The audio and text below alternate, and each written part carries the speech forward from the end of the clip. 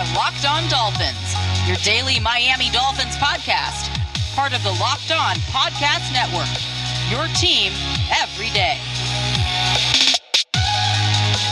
What's up, Bills Mafia and Fins fans? It's Joe Marino from the Locked On Bills podcast, joined by Kyle Krabs of the Locked On Dolphins podcast for a crossover Thursday preview of Bills Dolphins on Sunday. We thank you for making Locked On a part of your daily routine and your first listen to the Buffalo Bills or Miami Dolphins or any other teams that may tickle your fancy as well. And today's episode is brought to you by McDonald's.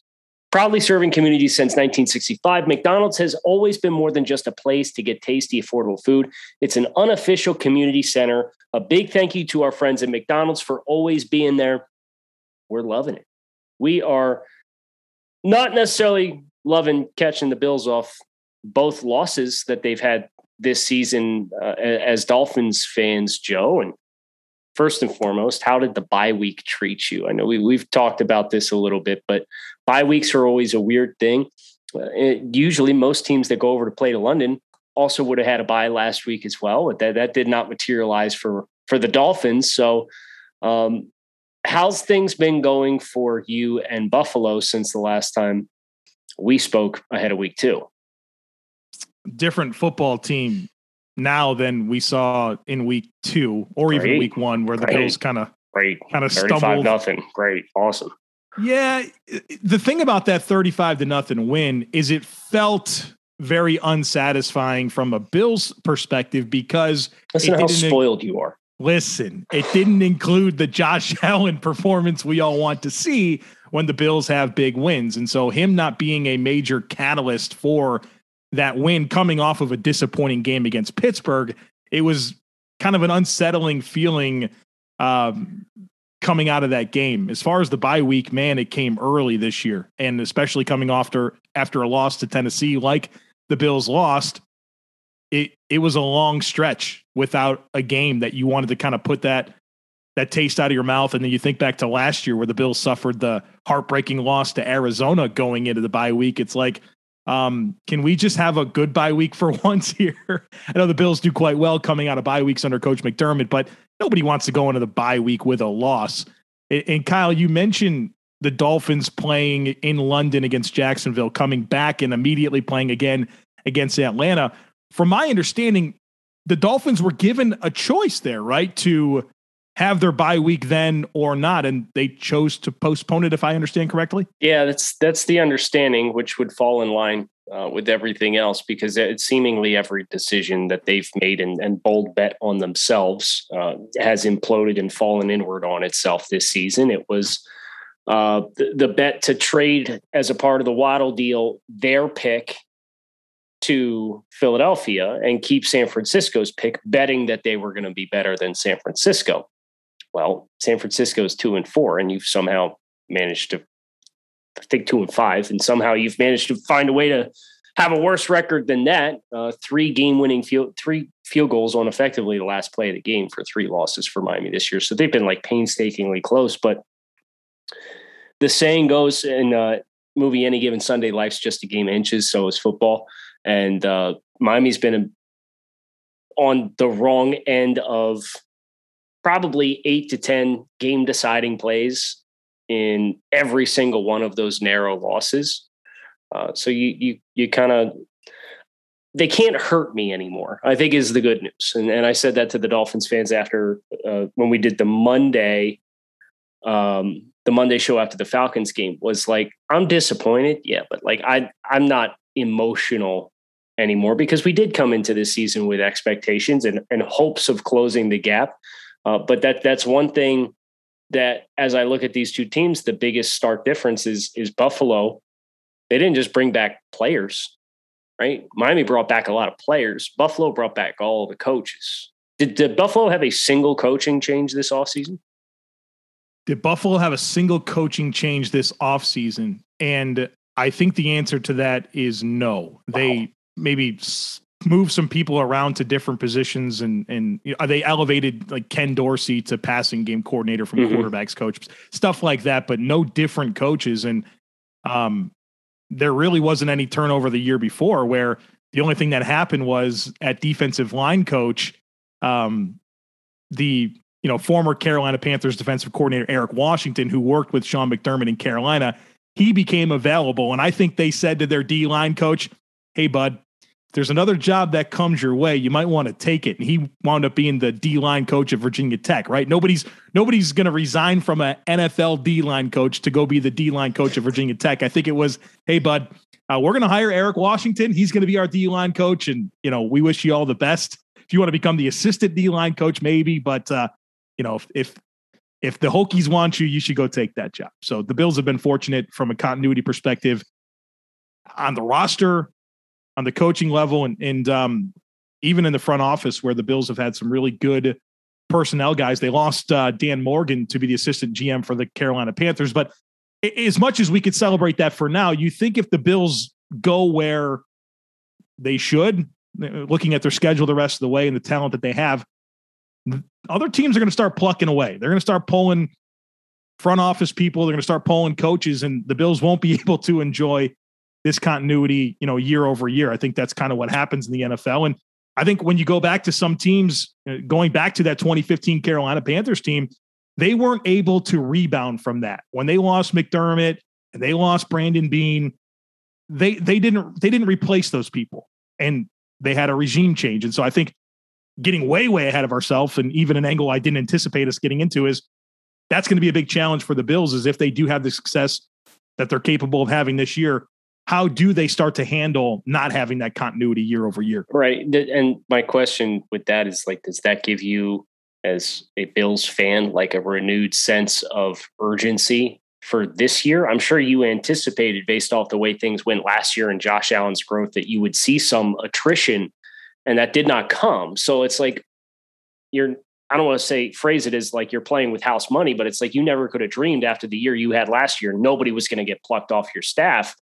And now, you're steamrolling teams 35-0 or 40-0, like you did the Houston Texans, and firing on all cylinders. And I think you're top three in every major offensive and defensive category as things currently stand. So do you feel that, as somebody who knows that there's always finite windows that exist? Yeah. And it's not, look at Kansas City, right? And how quickly that's turned on them. We were sitting here, as dumb as it was before the Super Bowl last year, is Patrick Mahomes. If Patrick Mahomes beats Tom Brady, will he get 10 Super Bowls? And all that dumb stuff that you're seeing how hard it is for them. Yeah. Right. And you're in the thick of that window for yourselves now. It's a difficult balance to strike, because on one hand, you understand that only one team gets to win the Super Bowl, and 31 teams, their season ends in disappointment because you either don't make the playoffs, you lose in the playoffs, or you win the Super Bowl. Those are the only three things that can happen to you in the NFL. Only one team is happy when the season is over. And so trying to be reasonable and understanding that it's rare, and I just don't ever really believe in that Super Bowl or bust type phrasing, just because I don't think it's reasonable. It's single elimination playoff games, it's not like a best of 5 or best of 7. It's football, man. And that any given Sunday type thing is true. The best team doesn't win the Super Bowl every year. And so trying to be mindful of that, and also just wanting the window to stay open as long as possible. I think that's kind of where I subscribe a bit more, is retain as much as you can year over year. You're obviously all in on Josh Allen, and keep that window open for as long as possible. When we're talking about football, a game that does have some randomness, that is inevitably part of it. So striking that balance between the urgency to get it done this year, being aware that windows don't stay open as long as you want them to. A lot of times, even we perceive that, following football for as long as we have, we know that it can change quick. They say humility in the NFL is only a week away. Well, so too are some of these windows that we see for teams. And so it's a lot of stuff that you have to balance together. I don't think it's Super Bowl or bust. I want the window to stay open as long as possible, but I do feel the urgency. I do feel that. Today's episode of a crossover Thursday between Locked On Bills and Locked On Dolphins is brought to you by McDonald's, proudly serving communities since 1965. McDonald's has always been more than just a place to get tasty, affordable food. It's a place where friends and family can come to reconnect. a place where classmates can meet up for a study group. Win or lose, it's a place where teammates, competitors, the home team, or the away team can come to recharge. So if you're up in, it's Orchard Park, right? Mm-hmm. And on Sunday after the game, keep an eye out at McDonald's. You may see the home team or the away team coming in and recharging. What would you get? Oh, breakfast. I go to McDonald's for breakfast. Bacon, egg, and cheese, egg McMuffin. That's where I'm headed if I'm at McDonald's. It's a first round grade. Yeah. Breakfast. No questions asked. So head to your local McDonald's and refuel and reconnect. Today's episode is brought to you by RockAuto.com, a family business serving do-it-yourselfers for over 20 years. With the ever-increasing numbers of makes and models, it's now impossible for your local chain auto parts store to stock all the parts you need. Why endure often pointless or seemingly intimidating questions like, is your Odyssey an LX or an EX? And wait while the person behind the counter orders the parts on their computer, choosing the only brand their warehouse happens to carry. You have computers with access to RockAuto.com at home and right in your pocket. Save time and save money when using Rock Auto. Why would you choose to spend 30%, 50%, even 100% more for the same parts from a chain store or a car dealership? Go to rockauto.com right now and see all the parts available for your car or truck. Make sure you write Locked On in their How Did You Hear About Us box so they know that we sent you. They have amazing selection, reliably low prices, and all the parts your car will ever need over at rockauto.com. All right, Kyle. So I want to ask you some questions about this Miami Dolphins football team as they get ready to play the Buffalo Bills on Sunday. And let's start with Tua, because Tua is arguably coming off of his best 2 games as a pro. I know the Dolphins I don't think it's arguably. They weren't able to win the games. He had a couple of interceptions, but he's playing a lot better. And you said not arguably, it's emphatically his best 2 games as a pro. So would like to know, what are the differences that you've seen in Tua over the last couple of games since returning from injury? Yeah, I think you have to start with the offensive structure. Seth Galino over Pro Football Focus did a great piece, and he effectively was suggesting, hey, Miami, take the training wheels off. Let's fully evaluate what you have in Tua. And what he meant by that is, I believe that the number is close to 50% of Tua Tagovailoa's pass attempts this year are RPOs, play action passes, and screens. So if you strip all that down, when it was Jacoby Brissett, that number was closer to 25%. And that included the Buffalo game, in which Jacoby played everything except the first 7 snaps. And it was very clearly a Tua tailored offensive game plan, right? You're down 21-0 in the third quarter. You're running wide zone RPOs. And like, Jacoby's a quarterback. And that's what you installed that week. It's early in the season. You don't have a lot of other stuff to tap into, so you got to run it.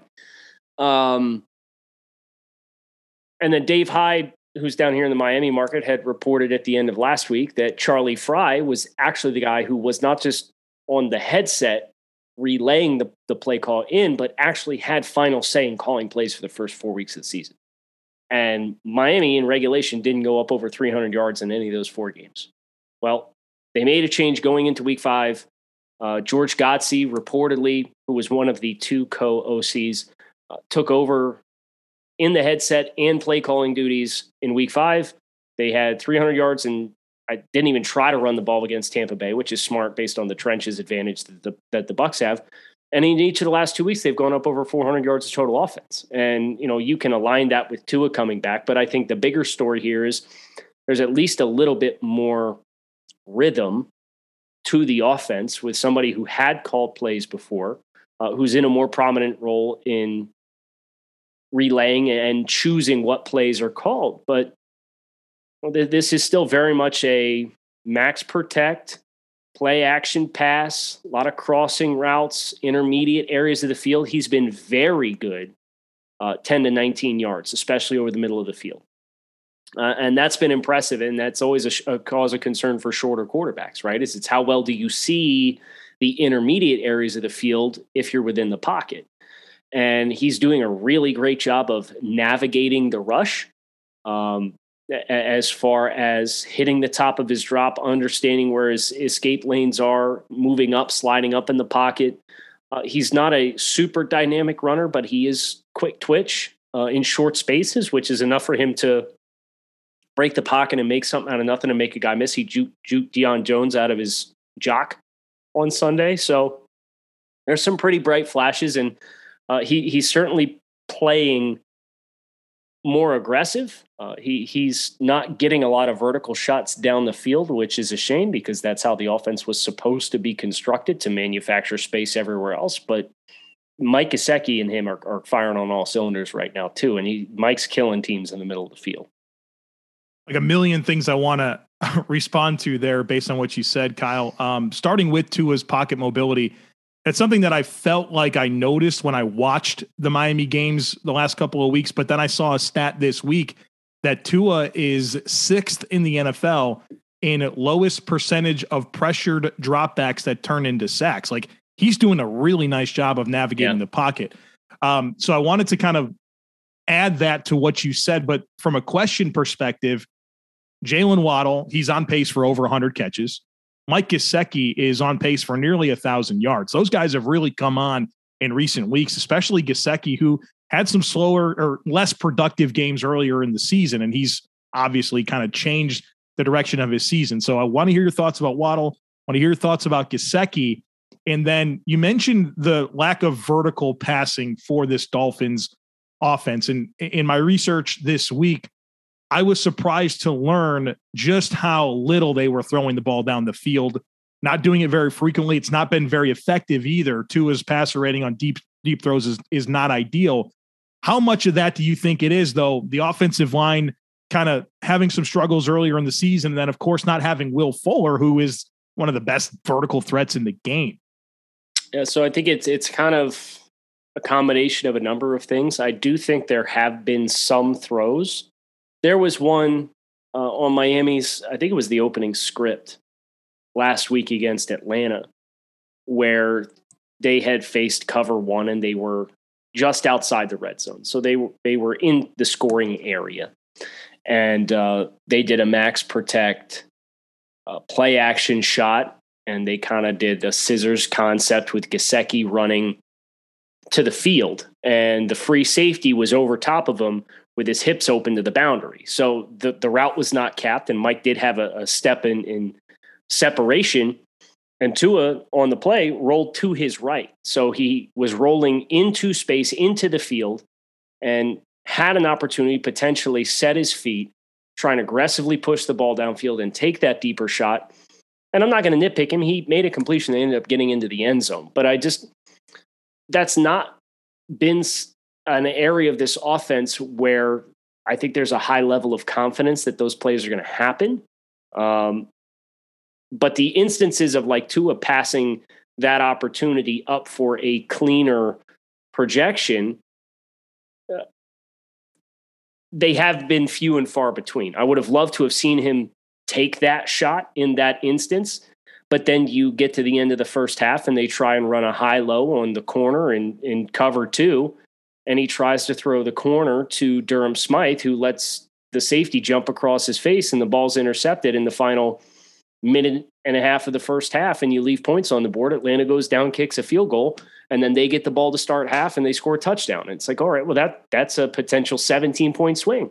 Mm-hmm. So I'm willing to live with it with how efficient Tua has been in the intermediate areas, but it's definitely when the Dolphins chose not to draft a running back this past offseason, the discussion was, well, what we're going to do is we're going to use the speed of our vertical receivers to lift the coverage and create more spacing issues and manufacture lighter boxes. Without Will Fuller on the field, you're seeing teams that are playing a lot of too high safeties, and they're saying, we're going to give you the too high looks. Go ahead and try and run the ball. Let us know how it works out for you. And they ran for 132 yards this past weekend against Atlanta, but that was comfortably the most success that they've had running the football. So there's no respect that's commanded there for you to be able to use your speed to manufacture space. And that in turn is making it even harder to take those shots down the field. So at some point you got to say, my guys, I'm going to trust them to get over top of it and get outside the safety. I'm going to throw it anyway, go make a play, or you're just going to have to kind of live with the restrictions you've put on your own team at this point with the way you've tried to construct your roster. Lastly, on the offense, would love your thoughts on Devontae Parker and his availability for Sunday.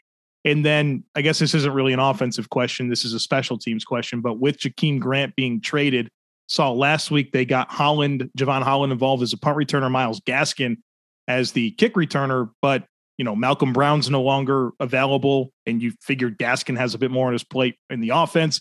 Holland, big role to fill now with McCourty gone on defense. Do you think Jalen Waddle gets those return opportunities this week? From a Bills perspective, I hope not, because he's as dangerous as they come with the ball in his hands. But as I was speculating about this return situation, I couldn't help but think that in a game where I expect Miami to really come out with aggressive things, whether it's surprise onside kicks, fakes, trick plays, Jalen Waddle being your return guy is kind of like a built-in trick play because he's so difficult to stop in space. So your thoughts on Parker's availability and Waddle potentially handling return duties this week? Yeah, I'm not counting on anything from Devontae Parker at this point. He hasn't played since his buddy Jakeem Grant got traded. After the Colts game last year, it was his best friend on the team. Practiced all week following the trade and has not dressed and has been a participant in practice on a limited basis and magically for like the fourth straight year has a hamstring issue and can't play. So I would bank on nothing for Devontae Parker. As far as the return game goes, Holland involved in the punt return game for the first time last week, and he kind of flip-flopped him. He fair caught the first one, and he probably should have caught it. He had a lot of room to run, and then he didn't fair catch the second one when it was a little bit tighter. But he did have a 16-yard punt return. I would expect he'll probably continue to be involved in the kicking game. Waddle has been involved after Jakeem got traded. He's been on primary kick return duties, and I'm not sure what the thought process was to involve Myles Gaskin and get him involved in that. But as you said, with Malcolm Brown being out, they just signed Duke Johnson this week to add to the running back room. So I doubt you'll see him. Maybe he gets an elevation. I'd be stunned. But I would expect a lot of Waddle and Holland as your two guys in the return game from a kick and punt return basis. Shifting gears to the defensive side of the football for Miami. I know it's been a disappointing year for the Dolphins, but I think I'm really just surprised by the defense and just some struggles there. I expected a lot more. I'm sure you did as well. I'm sure the fans did as well. So your thoughts on this Dolphins defense, what's gone wrong, and then maybe some bright spots that where the unit's playing above expectations. Yeah, I think they bid farewell to Shaq Lawson, who Bills fans are very familiar with. He wasn't familiar with the Patriot system. But they bid farewell to Kyle Van Noy and Bobby McCain and replaced those two guys with Jalen Phillips and Javon Holland, so two rookies. And I think Miami is playing much simpler and more watered down on the defensive side of the ball. I'll tell you, and man, there's some times where, and I was just telling Dolphins fans about this on the Wednesday show, Atlanta comes out in 3-by-1 set. They're playing cover 3 zone, and they don't adjust anything. So you got a deep safety or a deep third defender, a hook curl defender, and a flat defender covering one receiver on an entire half of the field. Yeah. And on the other side, you're getting multiple vertical routes flooding against a single third defender, and there's nobody in the middle of the field. And it's like they're not making checks. They're not lining up properly. They're not changing the plays as needed. And it's pretty alarming that, they've been trying to water it down, but then also like Jerome Baker got hurt last week and Elandon Roberts played 70% of the snaps. And I don't know how much you're familiar with Elandon Roberts, but your eye should light up every time you see him on the field on a passing play because he gives you no value at all. And he's trying to robot technique against Kyle Pitts running deep crossers or seam routes. And by the time Roberts gets his head turned around to find the crosser, Pitts has 3 yards of leverage over top of him because he's just that lethargic. And then you compound that with he's a guy who's leading the league in missed tackle attempts. They let Benardrick McKinney go to bring him back. And that falls back in line with what we said at the top of the show. Every bet and gamble that this Dolphins team made on themselves, it's fallen flat. And they bet real hard. They brought in Benardrick McKinney.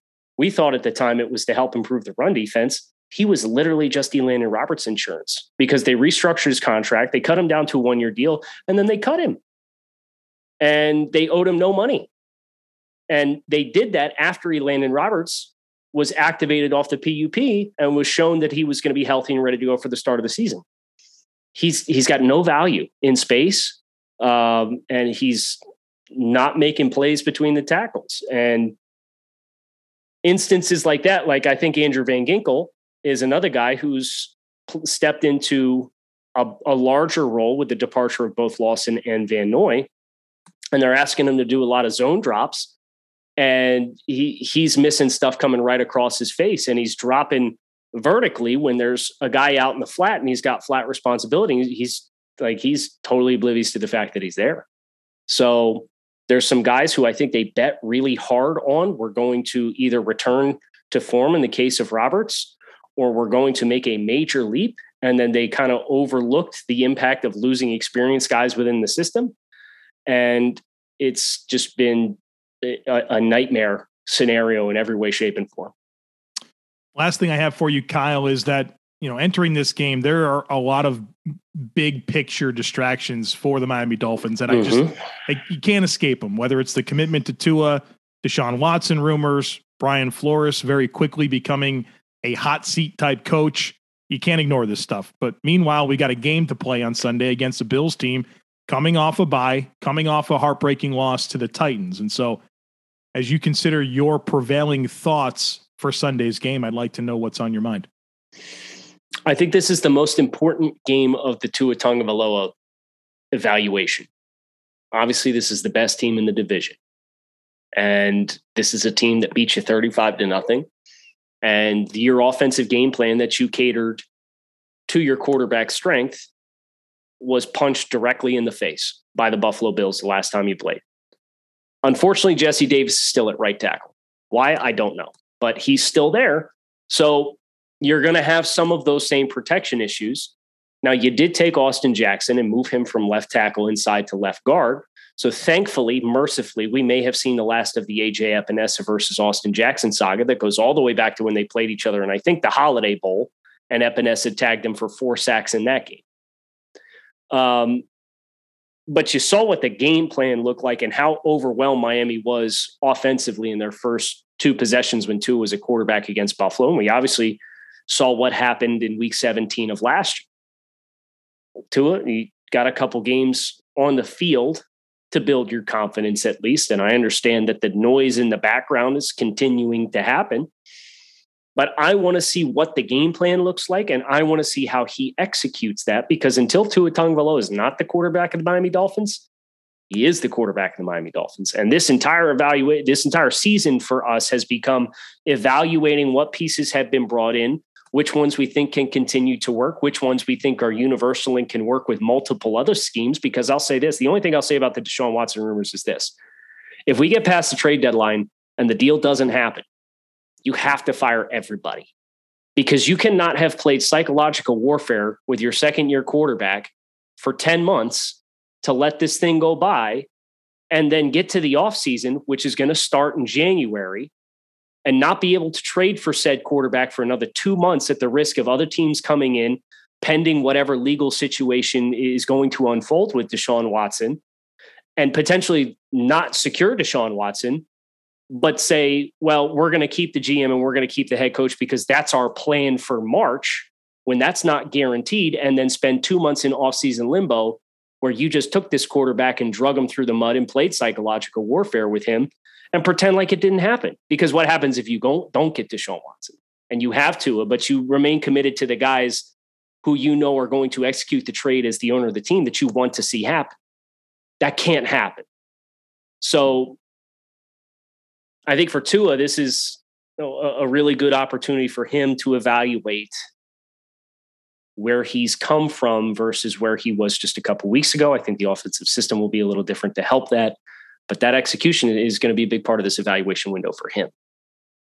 It's that awesome time of year where all of the major sports are in session. The NHL season, the NBA season, both just got started. The World Series is happening in baseball. NFL and college football are at the midway point, and betonline.ag remains your number one spot to bet on sports this season. Head to their new updated website and sign up today and receive a 50% welcome bonus on your first deposit when you use our promo code Locked On. From basketball, football, baseball, NHL, boxing, UFC, they even have Vegas casino games. Don't wait to take advantage of all the amazing offers available for the 2021 season. BetOnline is the fastest and easiest way to bet on all your favorite sports, and BetOnline is where the game starts. So we are back here on the crossover Thursday edition of Locked On Bills and Locked On Dolphins. And Joe, the first thing that I wanted to ask you actually didn't come to me until we were in the opening segment. And you referred to the Carolina Panthers and what happened when they had Sean McDermott and Brandon Beane hired away from them, and they could never replace those people, and the organization fell off.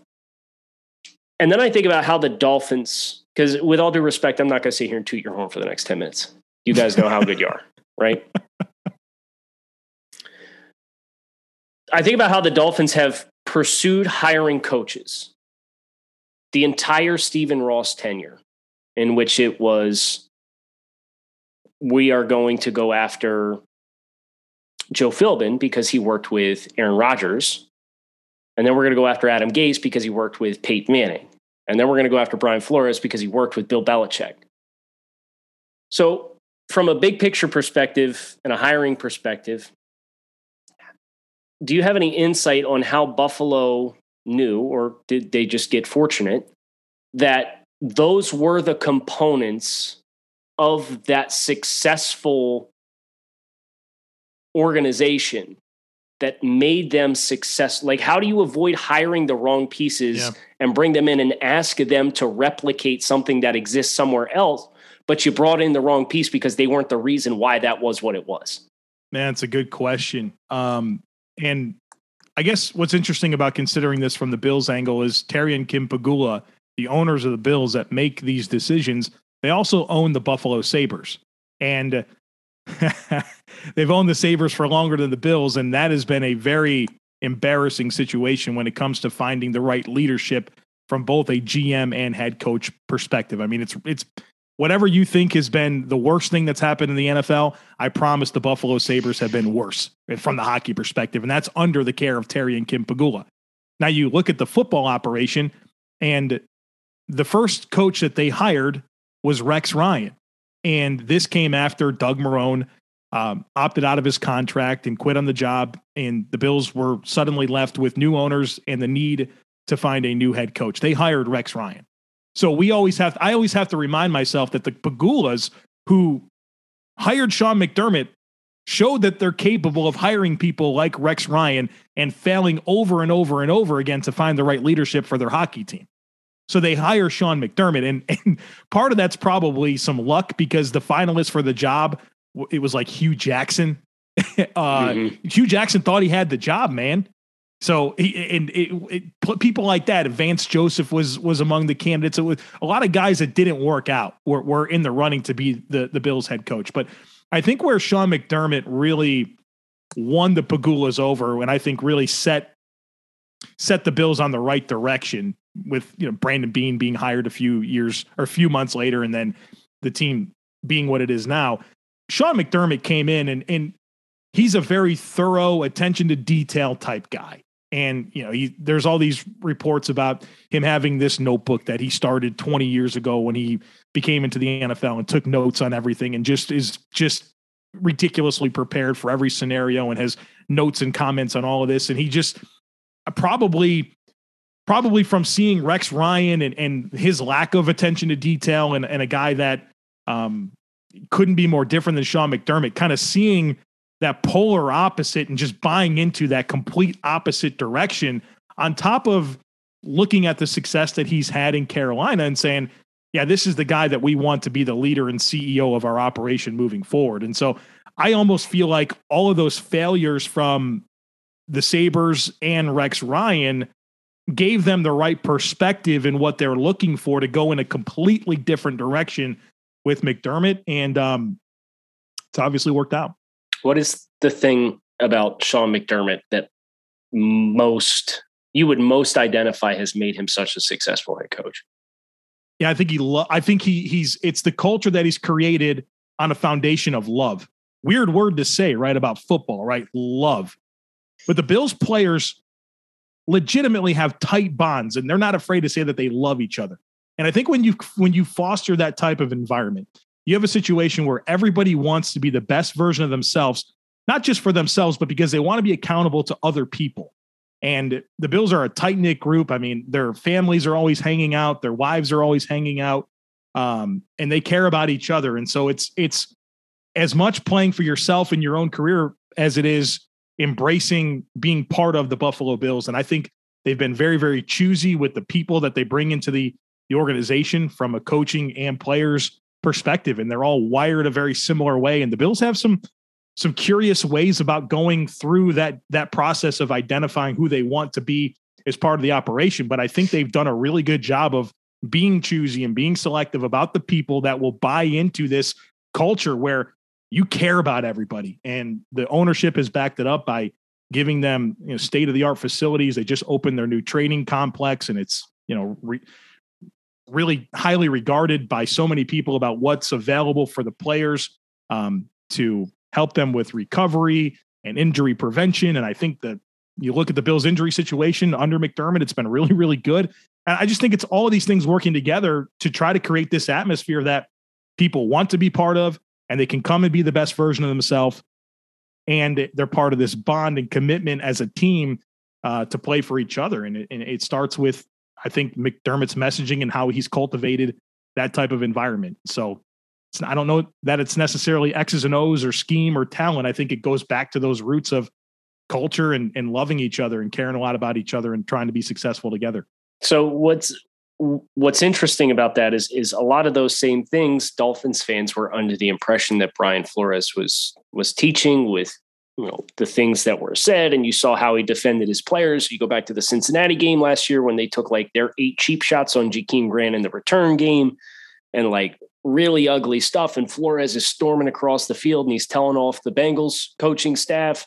And you get fired up because you see a guy that's got a passion about your coach. But what we've seen since is kind of some attrition. Marion Hobby, defensive line coach, left to take the exact same job somewhere else this offseason. And that's not the first time that this has happened with this staff. So it was kind of a red flag that perhaps that the culture that's been instilled in Miami hasn't been what we thought it was on the surface level. And a lot of that is because Brian Flores is somebody off the Bill Belichick tree, right? They're what's said and what's told, the message is very uniform by design. But it's not a super media friendly environment to have transparency with what is going on with the team. So my next question for you from this, how Buffalo has built this really successful organization, is how have the Bills balanced finding the right people to buy into the culture with the talent aspect? Because I know there's been a number of personal conversations that you and I have had talking about players on the team who you just know Sean McDermott loves, right? And they're going to continue to have opportunities, and maybe you have a chance to get a more physically impressive player in a certain spot. But if that player doesn't fit the culture that's been instilled, how has Buffalo navigated that? I mean, especially when you compare it to some of the other teams across the league, like say Tampa Bay with bringing in Antonio Brown and all of his personal issues, let's just call them, that he's dealt with over the last 2 years. That's a hard question to answer. And as much as I like to say that the Bills want Boy Scouts, you've even heard Sean McDermott say that, we're not trying to build a team of choir boys or whatever you want to say. Mm-hmm. So I think it's a difficult needle to thread, man. Talent and people that are wired the right way. And the Bills have made some concessions with some positions in my mind because they like the person that's in that spot where it feels like it's upgradable. And Bills fans know I'm talking about Levi Wallace right now. that's the player that I wasn't going to say any names. So, Levi Wallace is one of those players, but there's others as well. I just feel like that they are selective, and so they vet these players out they rely a lot on relationships for different people that they bring in. I consider a guy like Mitch Morse, when the Bills signed him, they made him the highest paid center in league history. And, there was that relationship with Andy Reid, and Andy Reid and Sean McDermott go back to one another from their time in Philadelphia. And so I think it's valuing those relationships to get the right read on players. It's having a personnel staff that has come from different places, and you kind of tap into that firsthand account and information for players. I mean, a lot of the guys that I consider that the Bills have brought in, whether that's Jordan Poyer, who one of the Bills coaches had him in Cleveland and kind of had a glimpse at how he was wired, or just a lot of examples like that. John Feliciano, he was with Bobby Johnson, who's the Bills O-line coach, when he was the assistant O-line coach with the Raiders, and understood how he was wired and how he would fit into the operation. And so I think there's just a lot of examples of that. And then thorough vetting anytime that they make a draft pick or consider giving free agent dollars to somebody or trading for somebody, that they rely on that intel to make sure that it's going to fit. It's going to be a fit, not just from a skill level, but to be introduced to the culture and locker room, and be able to be accepted. And I think the Bills, whether it's Steph Diggs or Emmanuel Sanders or Mitchell Trubisky or whoever they brought in, they seem to just kind of fit in. And when they don't, the Bills move on. I mean, Quentin Spain is a player that came in, had a really good first season with the Bills, signed a contract extension, and then was cut very shortly into that contract extension because I think there was some disconnect in terms of how he handled the extension and assumed that he was going to be a starter. And they said, hey, you're not our guy anymore. Like, you're not wired the right way. The fact that you think that this is your job because you signed an extension and you're not going to do X, Y, and Z and have the right mindset and prepare like we expect you to, you're not a fit anymore. You got to go. And so I think they've navigated that quite well. And it's kind of a long answer to a tricky question, but that's just my thoughts on what you presented there. So what happened against Tennessee? Buffalo, I mean, you came in 35-0, 43-21, 40-0, 38-20, including win over Kansas City in Kansas City going into the Tennessee game. How did this end up being a 3-point loss to the Titans? Yeah, I think the Bills missed their opportunity to pounce early and score touchdowns in the red zone. The Bills' red zone offense has not been good this year. I think statistically you'll see really good stuff 26th. Really good across the board, this football team, except for that red zone offense. And when they settled for 2 field goals less than 30 yards on their first 2 possessions to be up 6-0 instead of 14-0, that created that opportunity for the Titans to continue with their script of, we're going to pound Derrick Henry and we're going to try to be opportunistic on defense. And the Bills fell right into their script. And so when they didn't get that lead, and the next thing you know, Derrick Henry rips off a 76-yard touchdown, and it's you score. You feel like you were the better team. You force them to punt, and intercept in the first quarter. All of a sudden, the second quarter starts, and you feel like you outplayed them, but now you're losing 7-6 on one play. I mean, that's the NFL, and so the Bills' red zone offense let them down in that football game. And it's those first 2 drives, and then of course it's the last drive where the Bills didn't convert on that 4th and 1. To give them a fresh set of downs and try to win the game in regulation. So red zone offense continued to be an issue for the Bills. And then defensively, they kind of fell apart over the last 3 quarters of that game. And the Bills have been outstanding on defense all season long. And then the last 3 quarters of the game, you saw them start to wilt a bit. And that really was, Derrick Henry was the catalyst. And whether it was ripping off some longer runs, but it's just his presence and how the Bills dealt with it was kind of being committed to playing downhill and stopping the run, which created some passing lanes behind them, because you have this idea of you're going to ask your second level defenders to play downhill and then recover against the pass.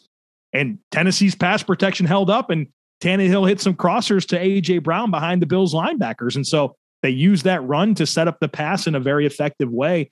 And the Bills did not stop Tennessee over the last 3 quarters of the game. They scored a touchdown or a field goal on every single possession except for before the half. And so your defense wasn't getting stops. You didn't score in the red zone early on. You have a player like Derrick Henry that can dictate a game if you allow Tennessee to stay in it. And they wound up winning.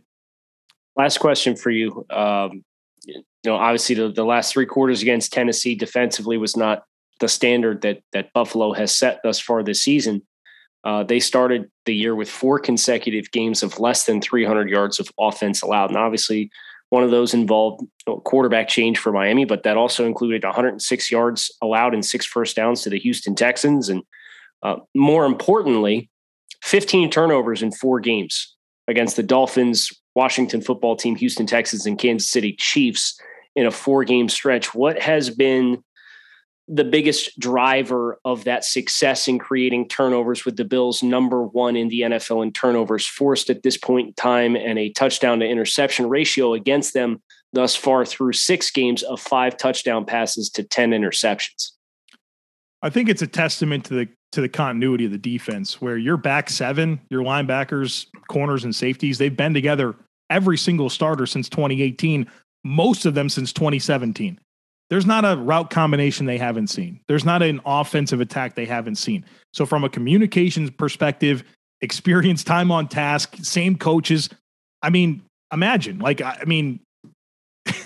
you and I have been doing podcasts together for a long, long time. We've got a lot of reps and time on task. We can show up and talk about anything and do a podcast, and we'll be fine. That's a weird comparison, but apply that to a back 7 where everything's been the same for however many years now, 4 or 5 years. On top of that, you've improved your defensive line by bringing in Greg Rousseau and Boogie Basham, having Star Lotulelei back after opting out, some growth from AJ Epinesa, to go with veterans like Jerry Hughes and Mario Addison, and what Ed Oliver brings as a penetration style player. So you have your defensive line normalized. They're a group that's rotates a ton. They dress 9 every Sunday. They play them all. So you have this fresh defensive line that you have stabilized with an experienced back 7. And, the benefit of playing some offenses that certainly aren't among the best in the NFL or close to it. You have a recipe for some takeaways and limiting yards and points. Really appreciate the insight on the key cogs of the Buffalo Bills, and also a little bit of insight on this Sunday's game between the Buffalo Bills and the Miami Dolphins. Hope you guys enjoyed this crossover Thursday edition. Get a chance to share the mic with Joe twice a year on the crossover here with Locked On, in addition to our efforts over at Draft Dudes. So hope you guys enjoyed. Kyle Krabs, Joe Marino, Locked On Bills, Locked On Dolphins. Enjoy the rest of your day. Hope to talk to you guys. Hope you guys enjoy the weekend of football that is ahead. Thanks as always for listening, and keep it locked in right here on the Locked On Podcast Network.